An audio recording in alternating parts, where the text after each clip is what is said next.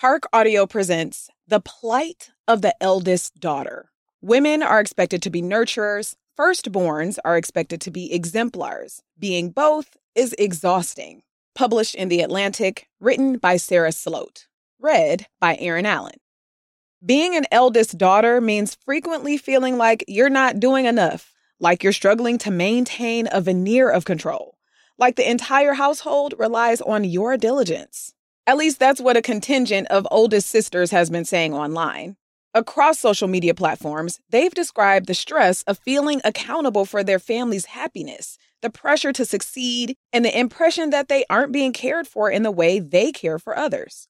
Some are still teens. Others have grown up and left home, but still feel over-involved and overextended. As one viral tweet put it, are you happy, or are you the oldest sibling and also a girl? People have even coined a term for this, eldest daughter syndrome. That quote-unquote syndrome does speak to a real social phenomenon. Yang Hu, a professor of global sociology at Lancaster University in England, told me. In many cultures, oldest siblings, as well as daughters of all ages, tend to face high expectations from family members. So people playing both parts are especially likely to take on a large share of household responsibilities and might deal with more stress as a result. But that caregiving tendency isn't an inevitable quality of eldest daughters. Rather, researchers told me it tends to be imposed by family members who are part of a society that presumes eldest daughters should act a certain way. And the online outpour of grievances reveals how frustratingly inflexible assumptions about family roles can be. Research suggests some striking differences in the experiences of first and secondborns. Susan McHale, a family studies professor emeritus at Penn State University, told me that parents tend to be focused on getting it right with the first one, leading them to fixate on their firstborn's development growing up, their grades, their health, the friends they choose. With their subsequent children, they might be less anxious and feel less need to micromanage, and that can lead to less tension in the parent-child dynamic. On average, American parents experience less conflict with their secondborn than with their first. McHale has found that when firstborns leave home, their relationship with their family tends to improve, and conflict then commonly increases between parents and their younger children because the spotlight is on them. Birth order can also create hierarchy. Older siblings are often asked to serve as babysitters, role models, and advice givers for their younger siblings. To be clear, birth order doesn't influence personality itself, but it can influence how your family sees you. Brent Roberts, a psychology professor at the University of Illinois at Urbana-Champaign, told me. Eldest kids, for example, aren't necessarily more responsible than their siblings. Instead, they tend to be given more responsibilities because they are older.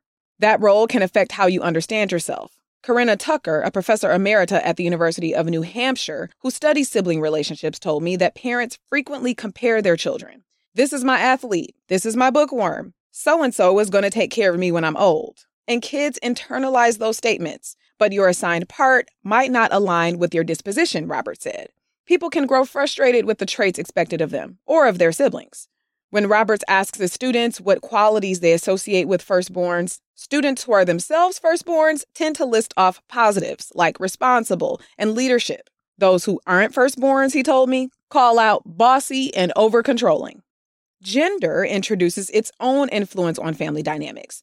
Women are usually the quote-unquote kin keepers, meaning they perform the often invisible labor of making sure everybody is happy, conflicts are resolved, and everybody feels paid attention to, McHale told me. On top of that emotional aid, her research shows young daughters spend more time on average than sons doing chores. The jobs commonly given to boys, such as shoveling snow and mowing the lawn, are irregular and not as urgent. Daughtering is the term that Allison Alford, a Baylor University communication professor who researches adult daughters, uses to describe the family work that girls and women tend to take on. That can look like picking up prescriptions, planning a retirement party, or setting aside money for a parent's future. It can also involve subtler actions, like holding one's tongue to avoid an argument or listening to a parent's worries. Daughtering can be satisfying, even joyful. But it can also mean caring for siblings and sometimes for parents in a way that goes above and beyond what children, especially young ones, should need to do, Alford told me. Research on eldest daughters specifically is limited, but experts told me that considering the pressures foisted on older siblings and on girls and women occupying both roles isn't likely to be easy.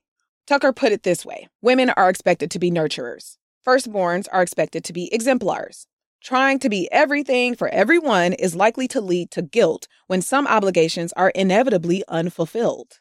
Of course, these conclusions don't apply to all families, but so it is with eldest daughters. Although not all of them are naturally conscientious or eager to kinkeep, our cultural understanding of family roles ends up shaping the expectations many feel the need to rise to.